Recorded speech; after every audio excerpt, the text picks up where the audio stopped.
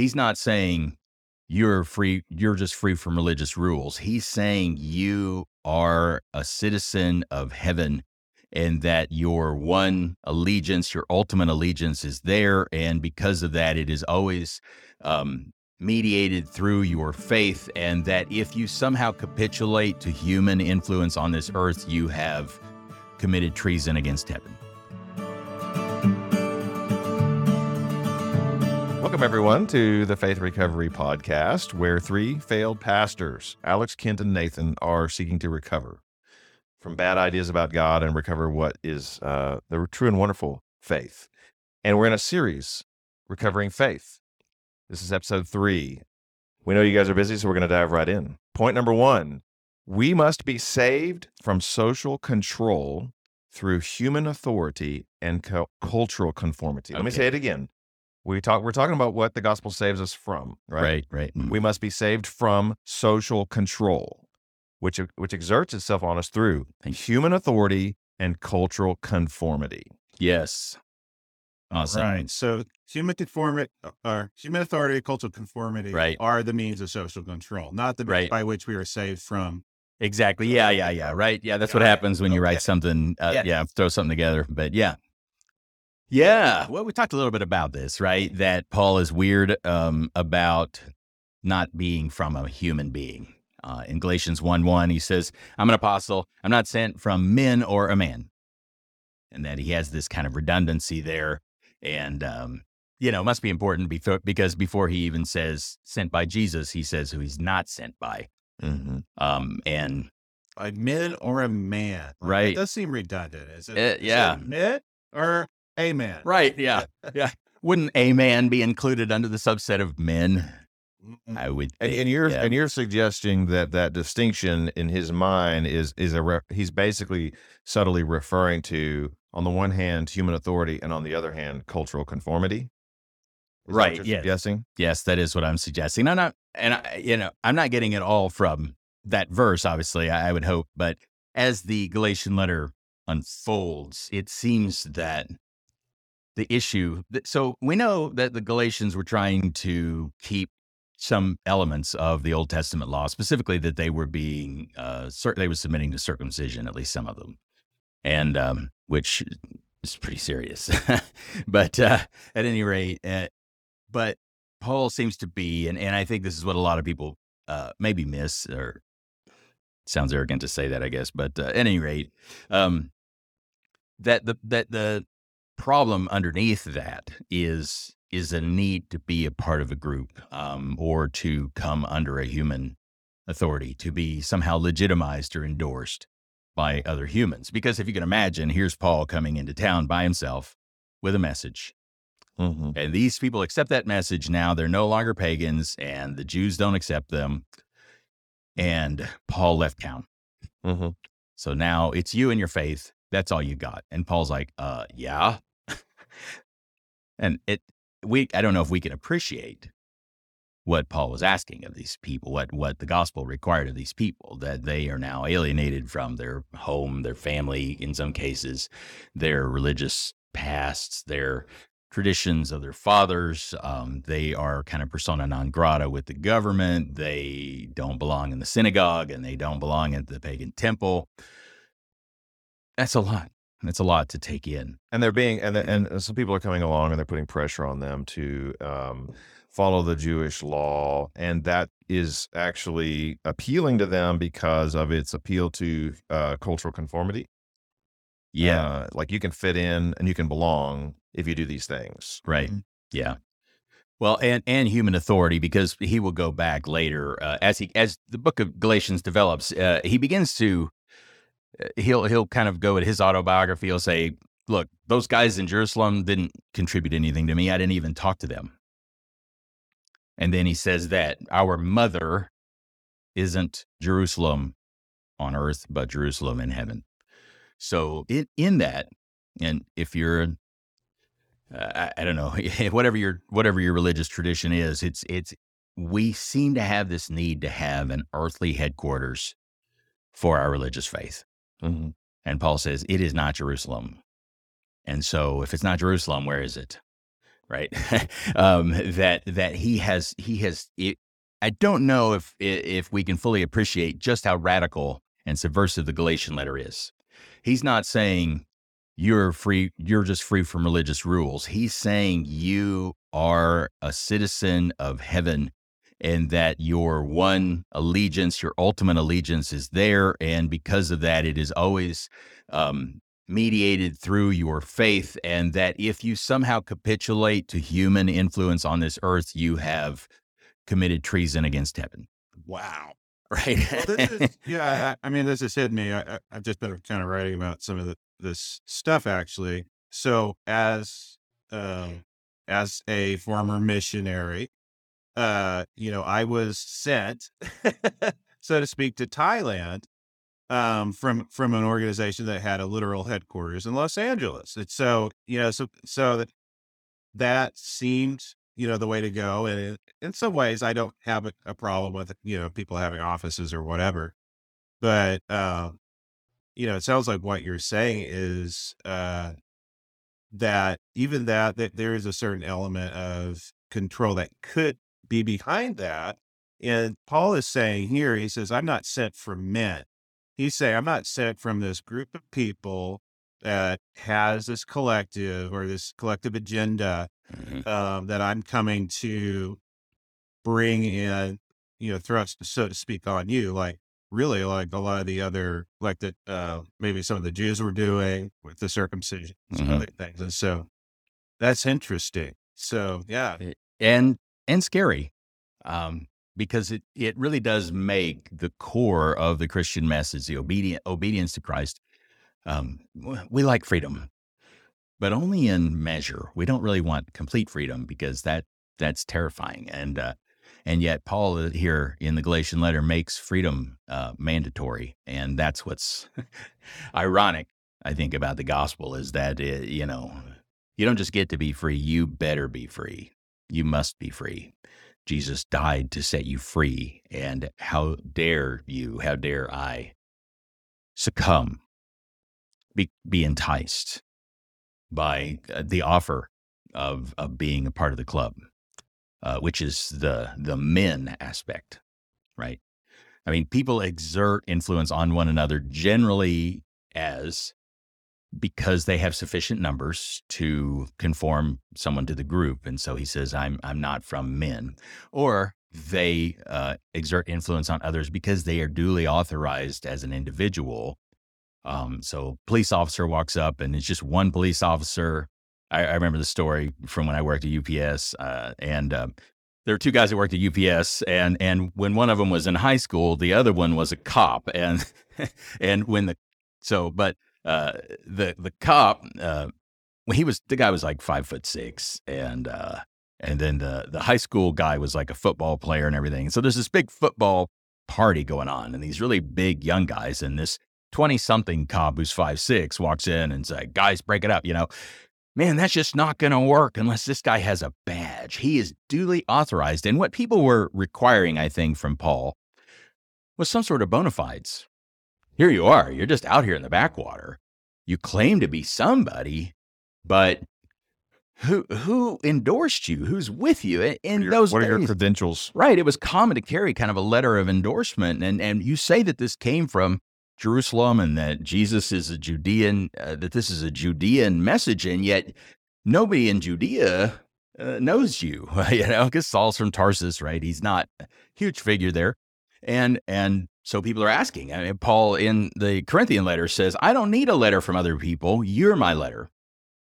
Right. And so that we know that there's a reference to the power of the gospel to save, exactly, to transform these people. Right. They are his credentials. Exactly. And so here, but he's not just saying, I don't need a letter. He's saying, you don't need a letter, because this gospel is essentially a great divorce from human authority and from cultural conformity.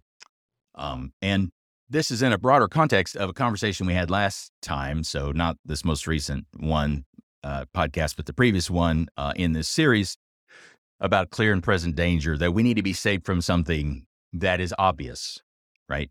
If we're going to say the gospel is God's power to salvation, we better be able to demonstrate some sort of power. It must be falsifiable. It must be testable. We've got to be able to have something demonstrable, I guess is the right adjective that I'm looking for. Or it's not power.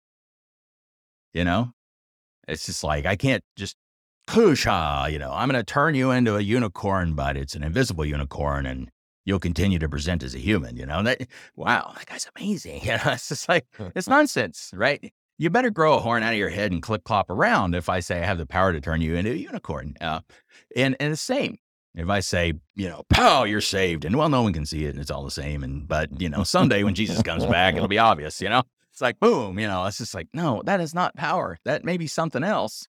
I don't know what, but if we say it's power, there better be something happen, and there better be an actual clear and present danger that we're dealing with. And so the contention here is that we are saved from human influence.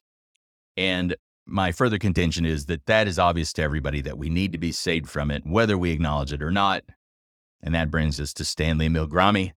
Milgram. Anybody who's been in school and taken a psychology class or a sociology class, maybe more accurately, has heard about Stanley Milgram. Yes, maybe less so now. They did do a movie on him that was on Netflix. Did you know that? Yeah. I think my daughter watched it. She told me about it. Yeah, it had one of the Skarsgårds. So if you don't know who they are, I really like them. They're Which one? The insane clown or the crazy Viking? Not the. They must be the insane clown though. Those are my choices. It's not the crazy Viking. But at any rate, yeah. So he plays Milgram, whoever the Skarsgård guy is. I don't remember his first name. And then Jim Gaffigan is in it. Yeah, so it's worth watching for that reason. Yeah, right. He's not comedic in that one, unfortunately, but he plays the Confederate. The guy who's like, "Oh, you're shocking me." That's if you can see Jim Gaffigan there. Really funny, right? Right. I guess. Yeah. Right. So, Kent, why don't you bring us up to speed? You said everybody heard about Stanley Milgram. Why don't you bring us up to speed? What did he do for those who haven't taken well, he's got these sociology course? Well, he's got these famous experiments. Are you talking about point number 2 or? Well, no, I'm talking about still point number 1. It's off book, but tell us who he is and what did he study? Oh, well, goodness. I mean, he's just got the famous experiments where someone comes into a room, they're being told that this is a controlled experiment, and they're being told to provide these shocks to the person in the other room, and they continue to do so. I don't remember all the details, but people do these terrible things seemingly to other people just because there's a guy in a white lab coat who says it's okay. This is all part of the experiment. Yeah. We must continue, he said. The guy in the lab coat, the person who is actually in the experiment, who's actually administering supposedly these shocks, they're not. There's a Confederate in there who's there shouting and yelling and please, I have a heart condition and, and then finally falls silent because he's been shocked to death and they just keep shocking him. 65% of everybody who went through that experiment, housewives and, CEOs and bankers and blue collar workers, 65% without regard for demographic, all went to lethal shocks under the behest without any threat of harm, having been paid in advance. That was intentional. Right. It's like, oh, thanks for coming. Here's your money. Right. Total freedom to just walk out the door and not participate. But because someone at Yale University in a white lab coat simply said, we must continue. Yeah. The experiment must go on. They're sitting there, man. They're wriggling, they're sweating, they're nervous laughter, but they continue to administer the shocks. And so Milgram, I think, demonstrated that humans, we are very, very susceptible to authority.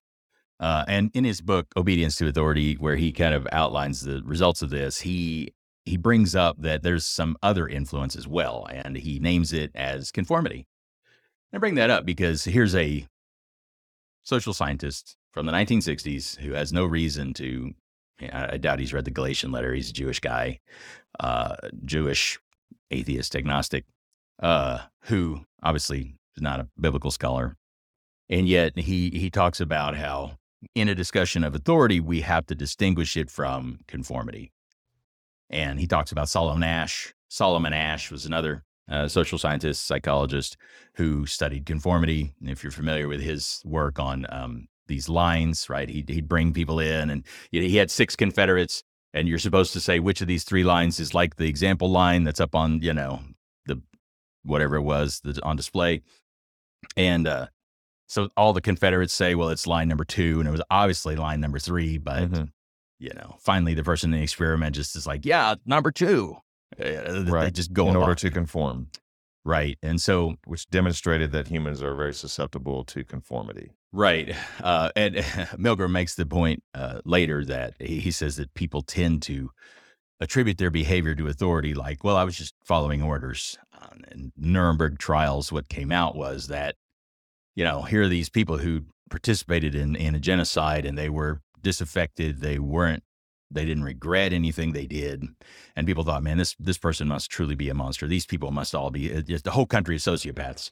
And what Milgram demonstrated is that these people had made a shift, that they really weren't the ones doing it. They were simply, under control of somebody else. Right. And so people would say, well, I did it because I was following orders. But people don't tend to attribute their behavior to conformity.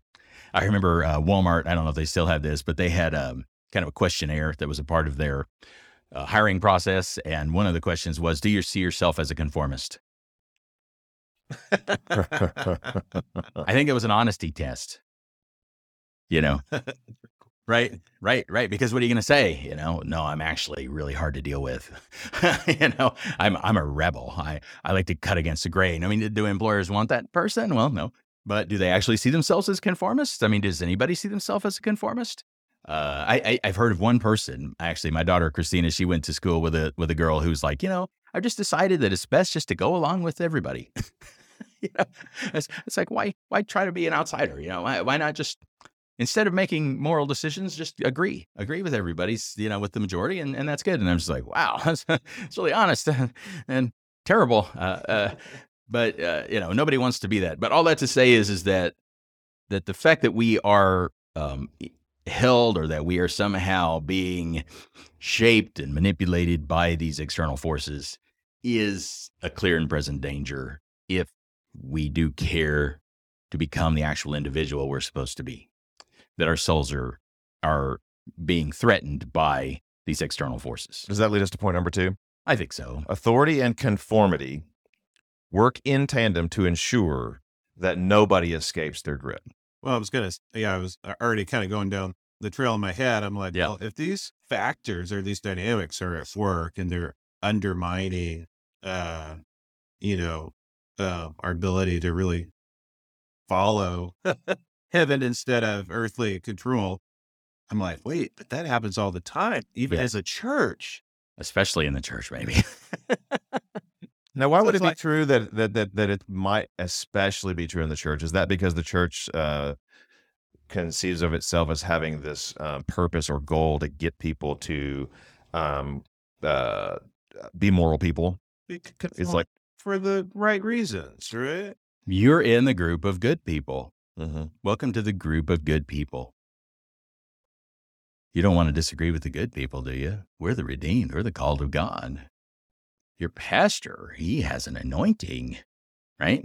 Mm-hmm. You better do what he says, right? That to disobey him is to disobey God. So you just made a reference on the one hand to cultural conformity, on the other hand to human authority. They're both there. Oh, yeah. And that's why Paul goes back into his own history to talk about that's how he used to live. How he used to live, right? He says, for you have heard of my previous way of life in Judaism. Mm-hmm. That's a reference to cultural conformity. Yes. Well, and that's what I've kind of broken out his short autobiography from Galatians 1:13, I think. And we talked about this, I think, in a previous episode where we kind of dismantled this thing and talked about some of the influences, the interpersonal influences. But what we failed to appreciate, and I think why Paul was immune to the kind of church that we tend to default to, was because he'd already been in one. He was already with the good people. He was raised at the feet of Gamaliel. He was a member of the Sanhedrin. And as a Jew looked at themselves and in comparison with the pagan orgies going on, right? And they're just like, man, I'm glad I wasn't born a pagan. I'm glad I'm not a Gentile. So thankful to be one of God's chosen people.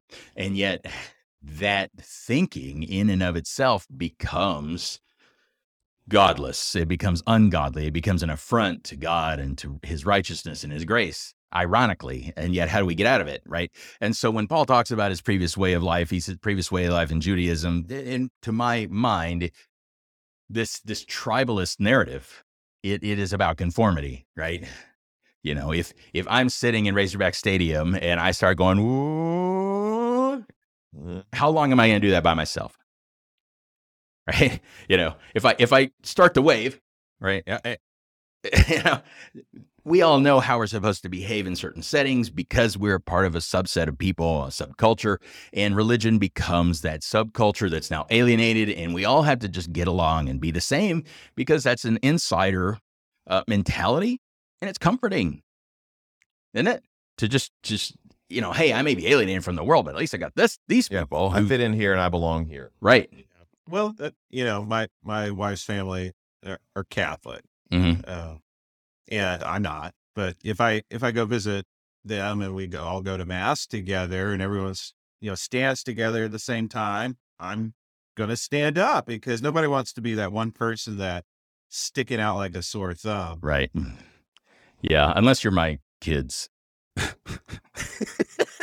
Jaden's graduation, right? This the whole class, and this music's playing. I guess it's important to the class, and everybody is swaying in unison, and there's this one gigantic stick in the mud. I didn't feel like playing right then. I'm like, dude, I don't know. I don't know how to help you guys. Yeah, I don't know what to do. He's been listening to your sermons. I screwed you up, you know. But anyway, yeah, this previous way of life in Judaism, that there's a way to be Jewish. And that Paul was like, I just was in it. I was a part of it. He was of men. And then he says, how intensely I persecuted the church of God to destroy it. And I cite Acts 9 because Paul didn't just decide by himself to go after it. He went and got letters. Yeah. From the Sanhedrin. From the Sanhedrin. He got official sanction to go and to be an authorized officer of the Sanhedrin, of the priestly enforcers, to go and arrest these people.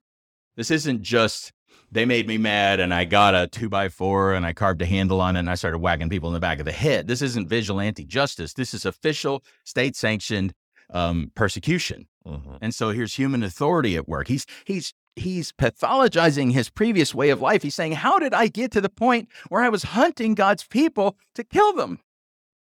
Oh, I know. I was listening to the good people. That's where it leads. It's why we need to be saved from it. It's because, look, if you did good because everyone around you was doing good, it doesn't make you good, right? And you're just as likely to do bad if you're convinced, if the duly authorized authority. I mean, and that was the purpose of Milgram's experiments. He was like, how can we keep the Holocaust from happening again? I mean, you know, he's coming off, it's 1963, right? These experiments. And so the whole Holocaust thing was recent, and Milgram was Jewish. So he's asking, what happened? What went wrong? And it wasn't that these were bad people. It was that people abdicated their own moral center to someone else. But they had been abdicated all along. It wasn't something new. And so he says, I was advancing in Judaism beyond many of my own age and my own people. Obviously, you know, there's this comparison that we get into, right? It drives us. I was extremely zealous for the traditions of my fathers. So here's somebody that can speak with authority because they're dead, I guess. And then Paul says, yeah, if I were still trying to please people, I would not be a servant of Christ. And it's important to emphasize that word still. He's not just saying he who attempts to please people cannot be a servant of Christ. That's probably true. But in the immediate context, he's saying my way of life previously, though I said I was a religious person, though I believed in an invisible creator in the sky, I was living under a desire to please other people. And that was my God.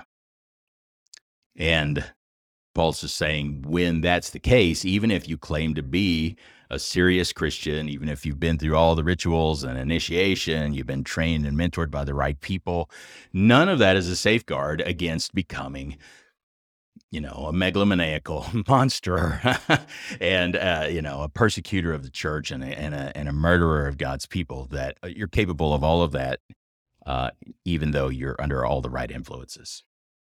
And that's why we need to be saved. So, you want to give us? The point number 3? Yeah. Even if we could escape the double bind, we'd be no better off. Double bind being cultural conformity, human authority.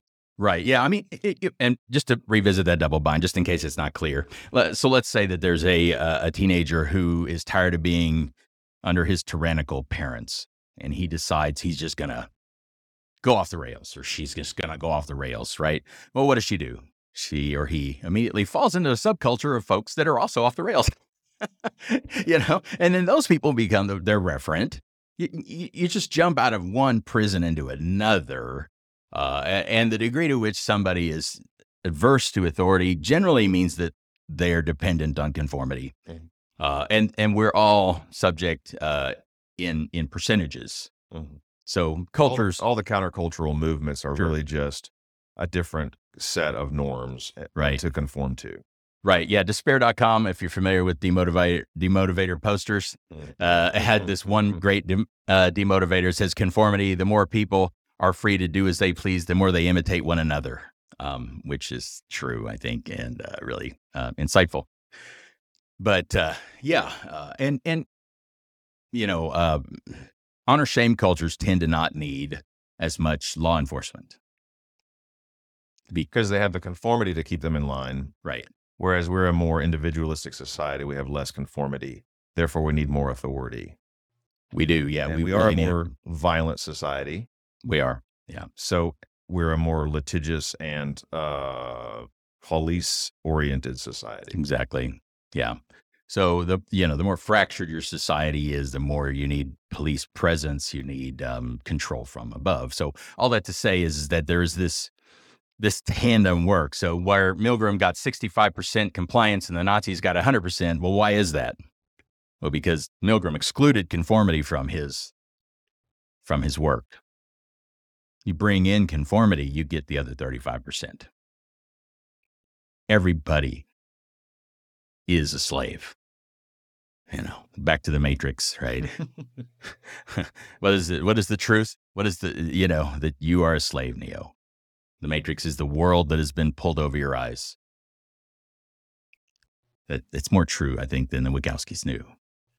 And so that's what we need to be saved from. We need to be saved. If you really hope to become an individual soul in this world, you need to be saved. And where are you going to be saved from? The world, everything around you,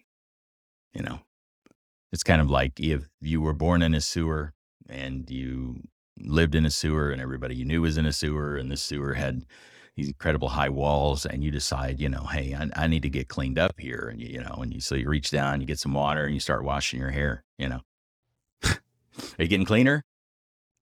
Well, no, there has to be something. If your very environment is the hazard that you need to be freed from, where do you get free? Right. And so that's why, just revisiting that double bind before we close it, I guess. But even if we could escape, we would be no better off. Right. I'm gonna click this if we need it. I don't know. Oh my goodness. There we go. Right. You've dropped the ball on your clicking. Moving to the next point. Yeah. Well, this is a Milgram quote. You wanna read that one for Top left, the political state. Yeah. The political state exists to uphold a class divided and settler collective. Oh, wait, I lied. I'm sorry. Start over. Cut that out. This is actually go back one on your clicky click. Okay. So this is actually from, does anybody know any anarchists? Have you met any? Do you know any people who are anarchists?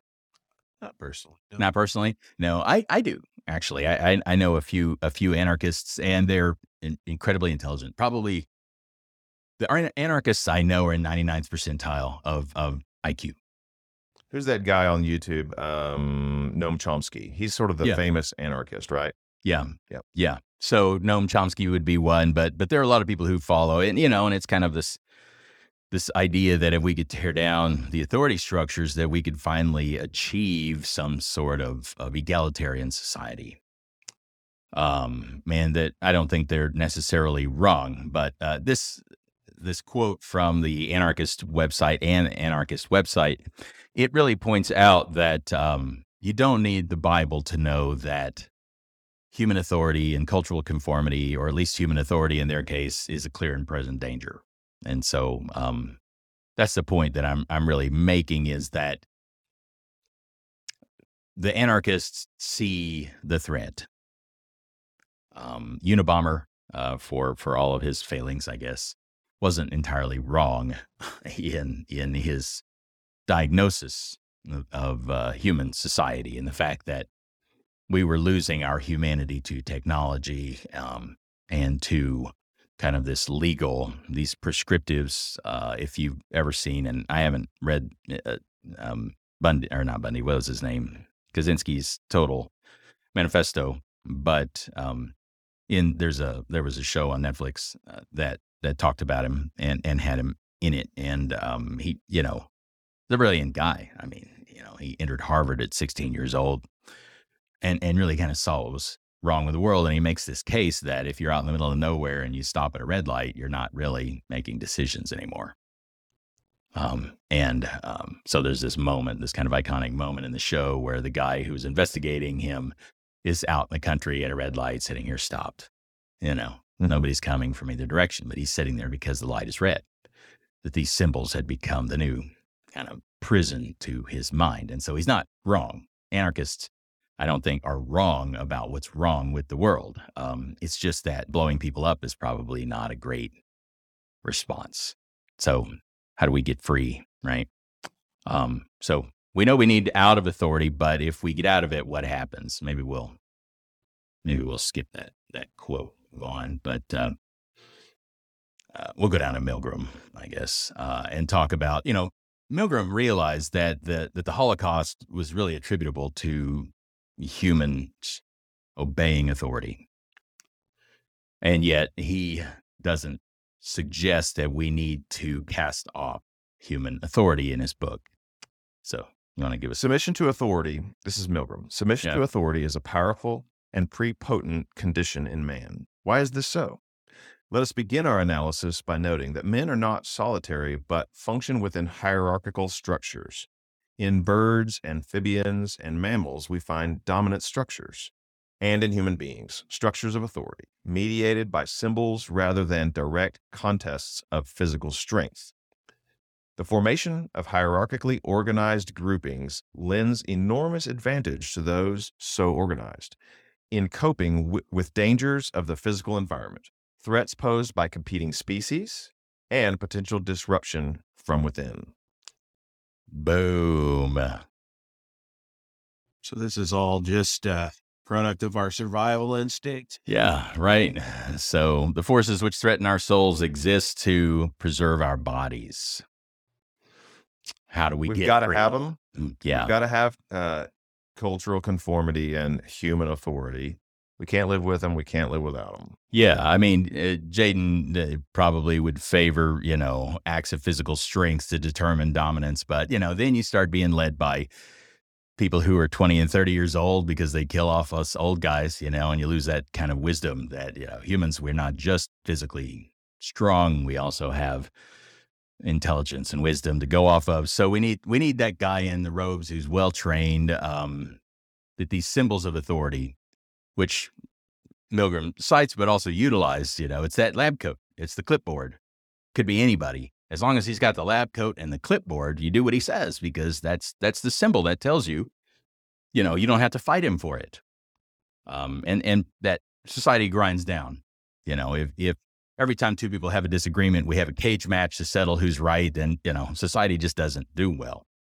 We need somebody to arbitrate, don't we? And so the idea of anarchism, I think that they correctly diagnosed the problem, but I've yet to see any good recommendations for a solution other than just Pollyanna crazy notions that, if we could do away with the powers that be, we would all get in a circle and hold hands and sing songs and, stupidity. Because what we would do is that sooner or later, the more dominant person would begin to assert their will over others, and you would begin to have this kind of a Lord of the Flies experience. And I don't think anybody really wants that.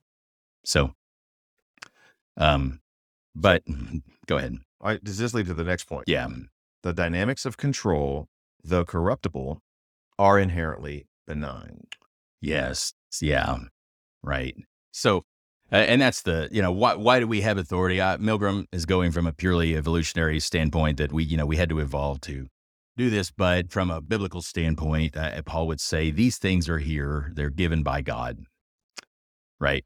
And so he has this whole section in Romans 12 and 13, where he tells us to keep in mind that the world around us has a sense of right and wrong and good and bad, and that we should be mindful of that and conform to it as we can. And that part of that is to submit to authority. Right. Wait, so you're supposed to submit to authority. Exactly. Exactly. Yeah, exactly. And we'll get to the specifics of what that means. Yeah. But yes, what needs to be said at this moment is that Christianity exists. We acknowledge the existence of two tiers of life, two stories, if you imagine on a building. There's the realities of this world that we were born into, of the fallen world. And then there's the kingdom of God, and that we are called to live in the grace of God in this upper echelon. But we also must be aware of that lower tier. And so, and I think this is what people miss when they begin to mix their politics and their religion is that there's just no floor. They just have a vaulted ceiling, maybe. And that they think, well, these lofty realities ought to force the government to legislate Christian morality. And that's asinine from a New Testament perspective, that there must be that partition. So 2 floors. The first floor is, we could call it, that's just how the world works. Yeah. But the second floor is, this is how we've been uniquely called to follow, Right. to live out our particulars of faith, because Right. we call ourselves Christian. Yeah. So Right. So we don't mix those two as if they were the same floor, but we recognize that there's a dynamic, elementary principle at work on this kind of basic level, right? Right. So the person who just is aware of, and most people who live on their first floor are only aware that there's one floor. And that's why it's the proclamation of the gospel, and it is faith that gets us up out of that. And that's the saved state, is to be up on the second floor. Okay. In the kingdom. In the kingdom. Paul says, I am amazed that you have so quickly deserted him who called you to live in the grace of Christ, right, for another gospel. So there's an echelon, and Paul calls it the grace of Christ. Okay. But that echelon is only available to those who have faith. Because then he gets into Galatians chapter 5, and he says, if you submit to circumcision, you're obligated to keep the whole law. You've been severed from Christ, and you've fallen from grace. Well, doesn't that suggest an upper echelon? You've fallen from grace? So law exists on the first story, law of all kinds. Okay. But law is there to account for and to mitigate and to channel these dynamics of control. Okay. Laws don't exist to curtail authority. I mean, to curtail people or to advance authority. They are there to curtail the authority themselves. Okay. Because a despot, a tyrant has tons of authority, but without it being under some sort of prescriptive control, the people have no hope. Right. So totalitarian dictatorships, are really not under the rule of law. That's lawlessness, and nobody wants the rule that. of man. Yeah. Right? Nobody wants that. So laws are there to kind of curtail that. God gave a law. If God gave a law and law begins on the first story, where did God's people live until Christ came? On the first floor. On the first floor, right? Which is why Paul is telling the Galatians, don't submit to the law. It's on the first floor. You jump straight up. It lasted, but now faith has come. Exactly. He says that in Galatians. Now faith has come. Right. You're on the second floor now. Exactly. Yeah. So, but we have to understand that these laws are there to help humankind in that they alleviate that oppressive reign of a totalitarian dictatorship, that they're there to account for these dynamics and to somehow control them. That authority and conformity, it keeps your neighbor from coming over and shooting you and taking your wife. Yeah. And so aren't you glad that it's there? So some laws have a purpose. It preserves a certain sense of well-being, preserves our society from destroying each other. But it's not the same Lord. Right. You're talking about. Right. And because that's the de facto state of existence that it doesn't require faith to live by. Yeah. Paul says that the law is not of faith is evident in this, that the one who does these things will live by them. Now, if you were a Jew in the first century or any time and you are keeping up with the 10 Commandments, you're doing so partially at least because you think, hey, there's a God in the sky and he doesn't like this. But you're also doing so because the people around you are doing so. And how do you know the difference? And you're really not living by faith. And a lot of people's Christianity is not by faith, just frankly. And mine, much of the time, may not be, Sometimes, why do I write sermons? Is it because I'm just really fully in love with God or I don't want to be fired? That's something, it is choice I have to make. But the requirement is that I do it by faith and not that I just do it. And so that's the difference. It's like two people can obey the powers that be. One person does it in faith. He's living in the second tier. The other person does it in fear. He's living in tier 1. Well, it's just like where Paul says to slaves, he says, serve as unto the Lord. Yes. Yeah. So he's saying, you look, your status as a slave, that's a floor number 1 status. Right. But you can, and you can own up to the fact that you are living in this world as a slave. That's in floor number 1. But you can rise to another level and do it as unto the Lord. Right. And not just that you can, but you must if you claim to be living by faith.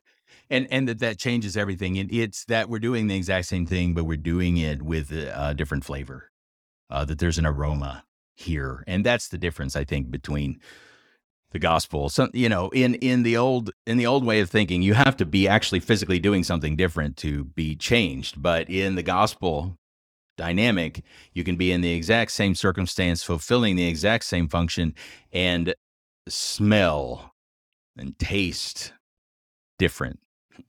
That there is a joy. Now, when I was at UPS, I tried to learn this, and I was probably unsuccessful most of the time. But there were times when I really did embrace this truth of just living in the second story, even though my feet were down on floor 1. Okay. And I remember one time that we were being slammed. We're working in this assembly line kind of situation. There's this belt, there's these packages, and all this is coming. It's chaos. And, people are cussing and screaming and, and all this. And this guy, he's way down the belt and I hear him yell my name, He's like, Nate. And they call me Nate at UPS because nobody has time to say 2-syllable name. And anyway, and he said, Nate, and he takes his box and he just throws it down and he says, is it because you're a Christian? Is that why you're happy here? And it's just like, man, I couldn't have scripted a better, opportunity here. But again, most of the time it was, hey, you're really kind of edgy here. But there were times when I got it. Mm-hmm. And God wasn't going to have me leave there. Sometimes we think, well, if we find enough dissatisfaction in our current employment, that God will change our circumstances. That won't happen. He wants you to learn to be thankful. If you don't, you're going to stay in kindergarten. He doesn't just promote people through. You get to stay in kindergarten until you learn to be happy with your kindergarten teacher and your ABCs and all of that, and then you can move on. And so all that to say that the difference is that we live in a tier 2 mindset mentality, even as our feet are still in tier 1. But we have to be aware of tier 1. We can't just be like, well, I'm a Christian and I don't care about your man-made laws. Man, that is stupid. That is not true. I do care about the man-made laws because I don't want people to suffer. I'm happy that you people are keeping your laws. I don't need them. Mm-hmm. Your laws don't. They don't. I don't do what's good and right because it's the law. Galatians chapter 5, hear the fruit of the Spirit. Against such things there is no law. Right? Okay, our next point is we can't escape the dynamics of control on our own because they are the elementary principles of the world. Yes, I go Bible geek on this one. So we're about. That's a Pauline phrase for people who don't know it. That's something you see occasionally in the letters of Paul. He'll refer to the elementary principles of the world. Yeah, he refers to them really 3 times, I think. Twice here in Galatians 4, and then once in Colossians 2. There may be others, so y'all correct me if you're out there and you're a Bible scholar or you just have a concordance. But there's been a lot of debate about what it means. But I think it's probably important to read Galatians 4, 1 through 3, keeping in mind that the Galatians were pagans, right? They weren't Jews. Most of the Galatians who'd come to Christ. The whole point is that someone was trying to force them to be circumcised, which means that they weren't previously, and yet he kind of lumps everybody in together here. In Galatians 4, he says, He says, I mean that the heir, as long as he is a child, this is an analogy he's using. He says, I mean that the heir, as long as he is a child, is no different from a slave, though he is the owner of everything, but he is under guardians and managers until the date set by his father. In the same way, we also, when we were children, were enslaved to the elementary principles of the world. Right. So, what is something that is benign and enslaving? Right? Mary Poppins. Okay. Nanny McPhee. Benevolent dictator. Exactly. Right. And he's saying, look, the element that there are these elementary principles of the world that enslaved us, even though we were destined for nobility, for rulership. We're watching we just almost finished the series Gotham on Netflix. And so here's Bruce Wayne, right? Little Bruce Wayne. He's like 14 years old when we meet him in the Gotham series, 13. And poor Alfred is both his employee and his guardian. And there's this power dynamic, Bruce is like, I don't have to do what you say. You work for me, and Alfred's like, well, actually, you do have to do what I say because I'm the grown up and I'm in charge of you. And it's all back and forth. But Bruce Wayne owns all of it, right? He owns Wayne Enterprises. He owns Wayne Manor and everything Wayne. He's the trust fund billionaire superhero that is some snot-nosed kid. And what Paul is saying is that humanity before the coming of Christ, we were Bruce Wayne, and the law was Alfred. And we had to do what Alfred said, even though Alfred works for us. So does that make sense? Does that all work for you if you're Batman fans? Okay. So Alfred, in this case, is the elementary principles of the world. So does anybody look at Alfred and say, man, what a horrible human being, what a monster? We see Alfred as a good guy. But Alfred's going to keep Bruce Wayne from becoming Batman, right? We got to become Batman. And so we have to get away from Alfred at some point. We have to graduate past Alfred, or we won't be Batman. And so, man, I just went way too far down that rabbit hole. Anyway. That's a good analogy. But the elementary principles of the world are these things that Paul says we have to be free from, but they were things that are necessary for those who don't live by faith. And I would contend that the elementary principles of the world are authority and conformity. They could be other things. Okay, I don't have the exhaustive list, but what I am saying is that that this Greek phrase, the stoicheia tou kosmou, these pillars, these foundational tenets of the cosmos were put in place by God. That they're there to keep us on the rails, but that their function as keeping us on the rails also endangers us because they become a vehicle for corruption. And because we're in a fallen world, they're always polluted to some degree.